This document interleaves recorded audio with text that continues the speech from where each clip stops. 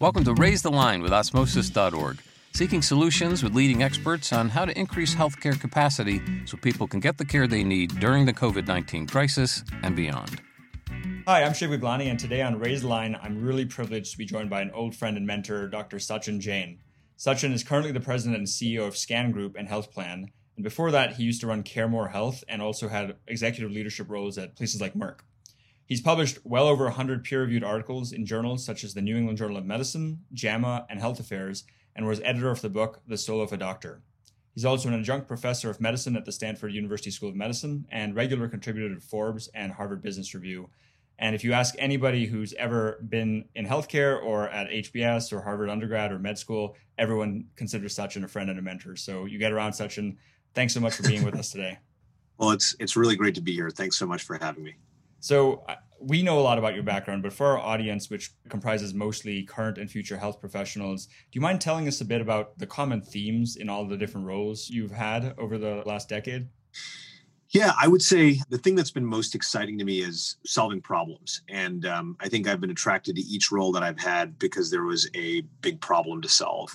One of the parts of my bio that was not covered in your very generous introduction was my time in government, where I was part of the founding team at the Centers for Medicare and Medicaid Innovation, trying to build the infrastructure for payment reform for the country.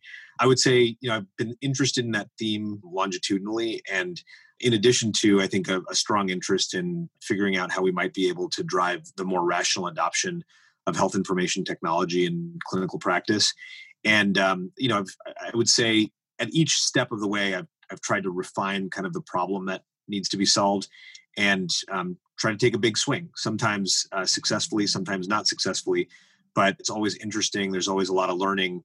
And I think the real privilege for me has been the opportunity to work with just some incredible people to take on some interesting challenges. Definitely. I mean, again, you worked in government. I think government was your concentration, right, in Harvard undergrad? It was, yeah. I was a government major. I was one of these folks who would go home for the holidays and I would say, Dad, I'm really interested in government. And he'd say, you should do government after you go to medical school. So, I tried to find a way to match my interests with, some of the expectations that I was raised with. I can definitely relate. I still have not finished med school, by the way, when I stopped it. You haven't? Oh my God. 7 years out. I'm still on leave though. So I keep telling my dad. They're honoring your leave? That's good. They are. Really good. It's one of the few schools that will. And I joke with the team that once Osmosis can grant medical degrees, I'll get a degree from Osmosis instead. But so I know we're definitely going to cover government and obviously life sciences and SCAN and how COVID has affected everything. But first, I just wanted to get a better sense of your current position at SCAN and kind of what was part of that decision to leave CareMore and join SCAN. Absolutely. So SCAN was founded in 1977 by a group of 12 activists, very racially diverse group of senior activists who were tired of the status quo in America around aging. They believed that America was essentially institutionalizing seniors as opposed to helping them remain healthy and independent. And this is a very mission-driven organization, highly successful organization over a number of years. And even though my time at CareMore was really thrilling, growing it from 4 to 12 states, eventually acquiring Aspire, getting to a footprint of 33 states, I felt like SCAN, because it was a freestanding organization as opposed to a subsidiary in a larger publicly traded organization, gave me an opportunity to, I think, take an even bigger swing at some of the problems that I find vexing as it relates to aging in America. And so we're taking a hard look at reinventing primary care, behavioral health, palliative care, all areas that I think, we're not doing quite enough to serve the senior population. And SCAN's got a board that's excited about solving these problems. It's got a management team that's excited about solving these problems. And so it was an opportunity that was too good to give up when it was presented to me. That's pretty awesome because I remember following your career at CareMore and some of the innovations you and your team spearheaded, like the collaboration with, I think, Lyft. You wrote about that and about how you can get people who don't have transportation to CareMore sites. And then also the other really interesting thing was collaborating with the dentist offices. And when these elderly people go, I think I did an interview with you for the American College of Cardiology, and you were saying that when they go see their dentist, maybe offering them the blood pressure, vital signs, and then diabetes coaching and those kind of things. So is that sort of what led you to get interested in this population in the first place? Yeah, I mean, I think, at the end of the day, the thing that got me interested in working in the senior population is a desire to think about a more sustainable healthcare system. And when you think about solving for the healthcare cost problem in this country, it's a lot like what Jesse James said about robbing banks. You have to go to where the money is. And a lot of healthcare expenditure in this country is focused on seniors. It's Medicare spending. And ultimately, I believe that that spending is inefficiently allocated. We spend far too much on hospital care and specialty care and not enough on upstream prevention and primary care. And so both CareMore and SCAN, I think, have in their DNA this notion of really trying to, support seniors and receiving truly holistic, generalist delivered and generalist focused care. And, I think when you take a total cost of care view of healthcare spending, there's an opportunity to introduce innovations like the transportation innovations that you're talking about. Here at SCAN, we're very focused on addressing loneliness as a serious problem that I think seniors face.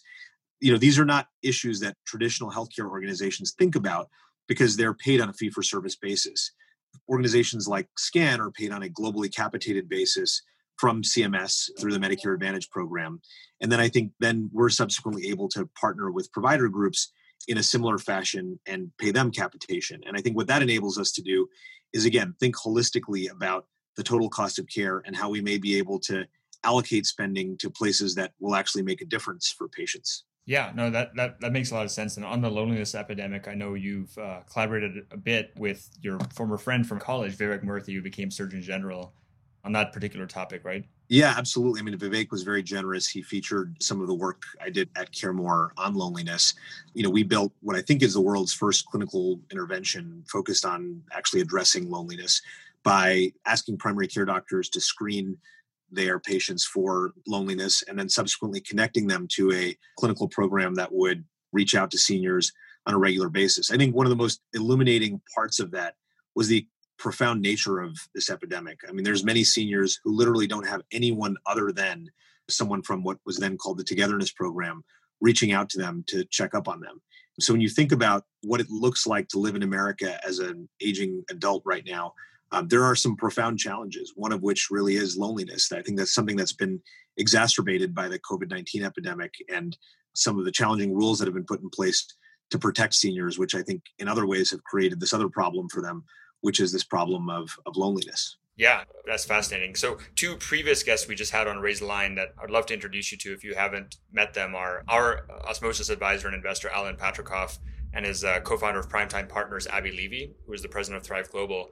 And there is a $50 million fund to specifically invest in organizations, companies that are targeted at what Alan calls the ageless generation. He's 85. This is his 3rd chapter of work. Wow. And so I would love to share some of the things you guys have done, obviously, in case there's some startup spinoffs. But going to COVID, obviously COVID's affected a lot of things. You've mentioned it's exacerbated the loneliness epidemic. How else has COVID exacerbated or changed your business at SCAN? And then broadly speaking, what are some of the lasting changes you think COVID's going to have on our healthcare system? Well, I think, for SCAN, it's showed us that we as an organization could operate just as effectively virtually as we used to when we were operating in person. I joined SCAN on July 1st after we'd already, switched over to fully virtual. And I can tell you the organization hasn't skipped a beat. I think that's a testament to the extraordinary planning efforts of the people here, as well as the dedication of our associates. Taking the broader question that you've asked around the healthcare system, I think, Shiv, that the most significant thing that's come out of this is we've proven once and for all that change in healthcare doesn't need to be slow, deliberate, and plodding. I think one of the reasons you stepped away from medical school is you saw this pace of change. You got frustrated by it. It's something I certainly have been frustrated about throughout my career. And, I think it's finally shown that when organizations choose a direction and don't get too lost in consensus-driven decision-making and really pick a goal, you can actually move mountains. And you've overnight seen the move from in-person to virtual care. Overnight, you've seen just massive changes in how I think people are thinking about the organization and structure of healthcare delivery. That is what we've needed all along. And it took, unfortunately, a global pandemic to get us there. But I think we needed business model transformation. I think you're starting to see a lot of organizations talk about the move to global capitation coming out of a recognition that fee-for-service was not any way to really sustain a healthcare organization in times of great uncertainty like ours right now. And so, again, I think the biggest area of change for me is really this renewed confidence that change could actually happen in healthcare. There's this quote I've been sharing with our team pretty often. It was actually a Lenin quote. Maybe you've heard it. There are decades where nothing happens and there are weeks where decades happen. Exactly. Yeah, no, I know the quote very well, and I think it is a beautiful one for the moment right now. Yeah, we have some very specific examples. We had Joe Kvedar on, who you know from Mass General, American Telemedicine Association, and he and Michael Gustafson, the president of UMass, both echoed the 2 order of magnitude increase that most health systems are seeing in the number of virtual visits. And so, again, you've been involved in so many different parts of the healthcare system, but like apart from maybe solving the loneliness epidemic, capitation models, telehealth, what are some of the other things that we should be thinking about moving forward? One of the things that's exciting to me as someone who kind of grew up in the Harvard medical system, was very anti-pharma for some period of time, and then kind of went to work in pharma through a series of accidents, wonderful accidents in many ways, is this renewed excitement and confidence in the American biotech sector. I think for years, people had this naive notion that we have all the drugs and solutions that we actually need. And, pharma is just developing a lot of Me Too products to gouge the American public. I think that was a broadly held perspective, particularly among a generation of medical students that trained in the years before and the years after me. I'm sure you experienced some version of that narrative when you were at Harvard Medical School. I think that we're now seeing, number one, that we don't have the solutions that we need for all the problems that we face, coronavirus being the latest example of that. And then we're also seeing that the incredible ingenuity of the bioscientific enterprise when applied to solve a big problem, a big, hairy problem.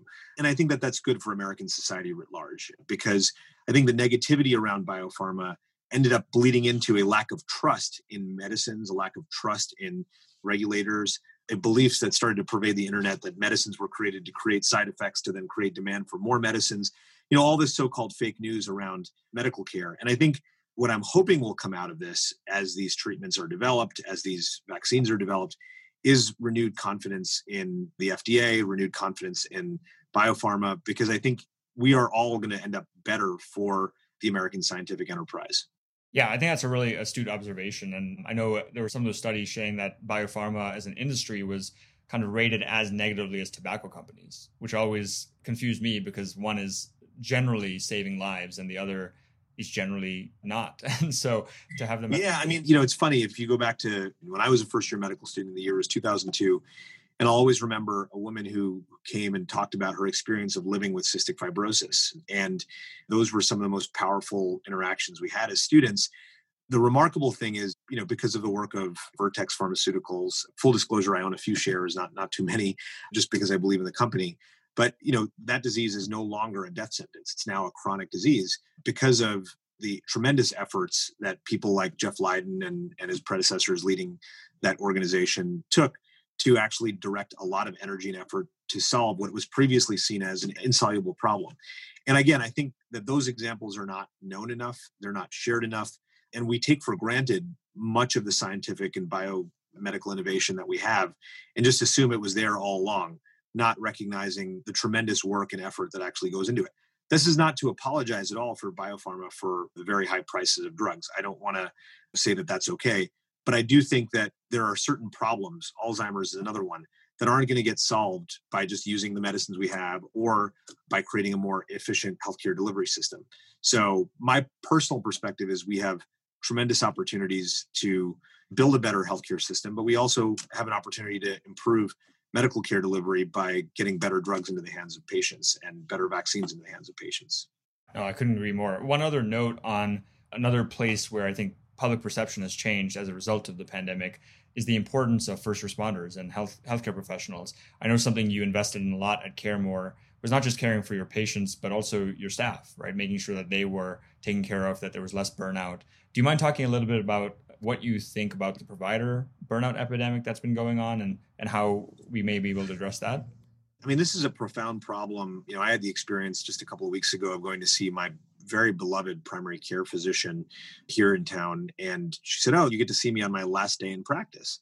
And she was not retirement age. She was 47 years old, former chief resident at one of the big academic centers here. And she just said, "I couldn't do it anymore. I was burnt out." And I think a lot of it has to do with the divide that exists between the people who deliver care and the people who administrate care. It is actually the fundamental problem. I think the people who organize and structure care delivery don't know what it's like to actually deliver care. I'll tell you a funny story. When I was at the Office of the National Coordinator for Health Information Technology, our agency was charged with promulgating electronic health records across the country. At one meeting of 130 of our staff, I said, how many of you have actually used an electronic health record? And two hands went up. One was mine, and the other was of my friend, Dr. Thomas Sang, who had run a FQHC in New York City for a number of years.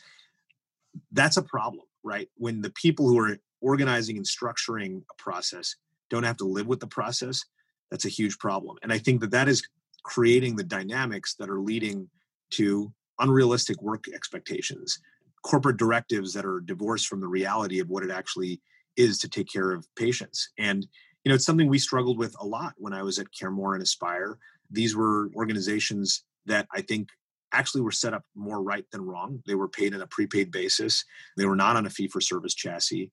And so I think that ends up being a big part of the solution, right, is tying payment to clinicians to clinical outcomes as opposed to tying them to how many widgets you produce or how many visits you undertake. And again, I think that is going to be the solution to the problem, is to focus on health, not focus on healthcare delivery as a means of compensating people for the care and the work that they do.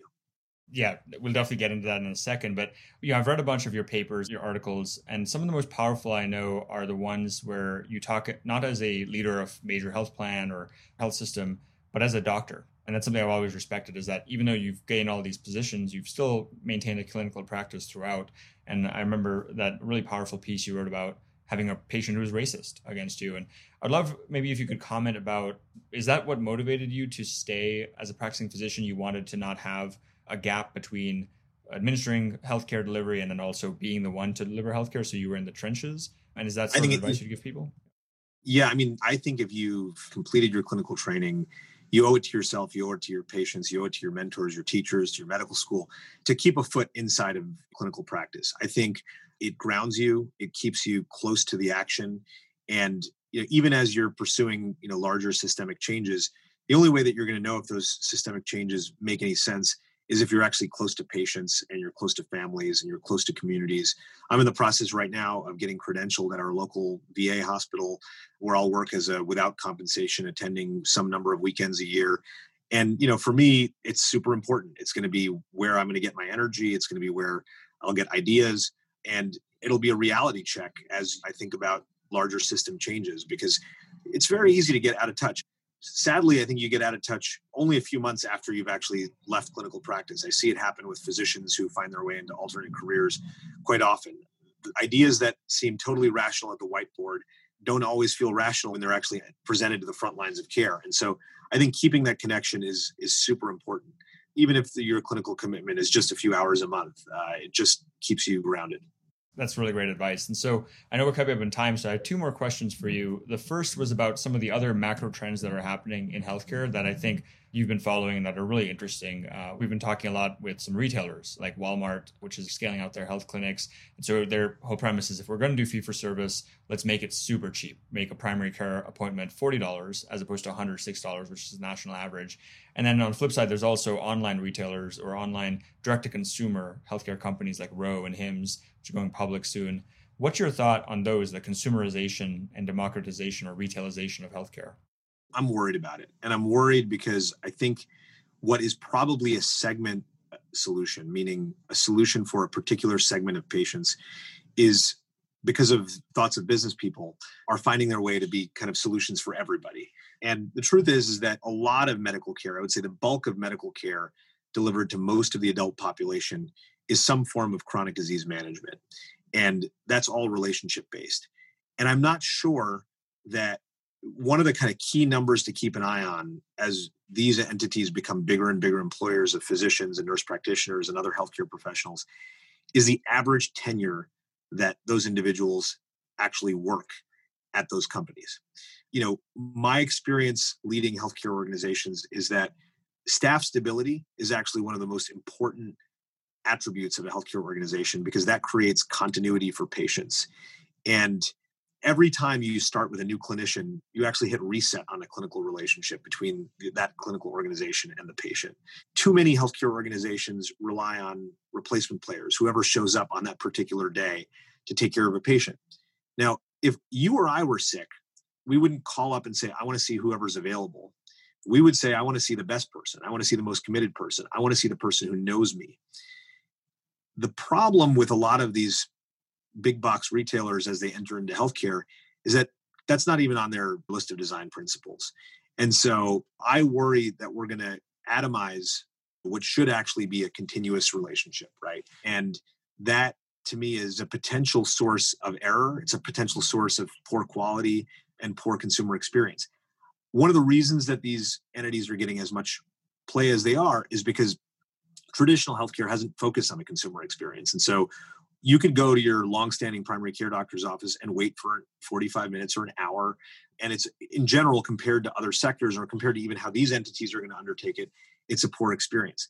But it doesn't mean that that connection and that relationship and that context building piece of it actually doesn't matter. And so, again, the one number to look at as more and more non-healthcare organizations get into the retail delivery of healthcare is the average tenure of their clinical staff. I think that is going to be the tell. That's fascinating. We should definitely keep track of that. So my last question for you is, I've certainly benefited from your advice directly and indirectly through reading what you've written and other talks you've given. I'm curious, our audience, again, is primarily early stage or current students in the healthcare fields. What advice would you give them about meeting the COVID moment and then moving forward? Yeah, I would say keep your cup full. These are really challenging times. They're unprecedented times. They're going to be talked about in social studies books for generations to come, maybe even centuries to come. And so be kind to yourself. I would say have a high degree of forgiveness for yourself. If you're feeling bad, if you're feeling isolated, if you're feeling lonely, the worst thing you can do is to exacerbate it by actually making yourself feel worse about it. Have some compassion for yourself. I think that's something that's very, very important. Pandemic or not, self-compassion, I think, ends up being something that many of us don't develop. It's not how we were raised. In some cases, it's not how we were taught to be. But again, as I kind of progress in my own career and my own life, I think this notion of self-compassion is one that I think is very powerful. So just be good to yourself, as my mother always says to me. Well, those are some really heartwarming words to part on. So, Sachin, it's been an absolute pleasure to have you on the podcast. Thanks so much for taking the time. Thanks for having me. Really appreciate it. Good to reconnect. And with that, I'm Shiv Gaglani. Thank you to the audience for checking out today's show. And remember to do your part to flatten the curve and raise the line. We're all in this together. For more information on how you can help raise the line and flatten the curve, go to osmosis.org/COVID-19. If you like this podcast, please share it on your social channels. You can also subscribe to the series and check out all of our podcasts at osmosis.org/raisethelinepodcast.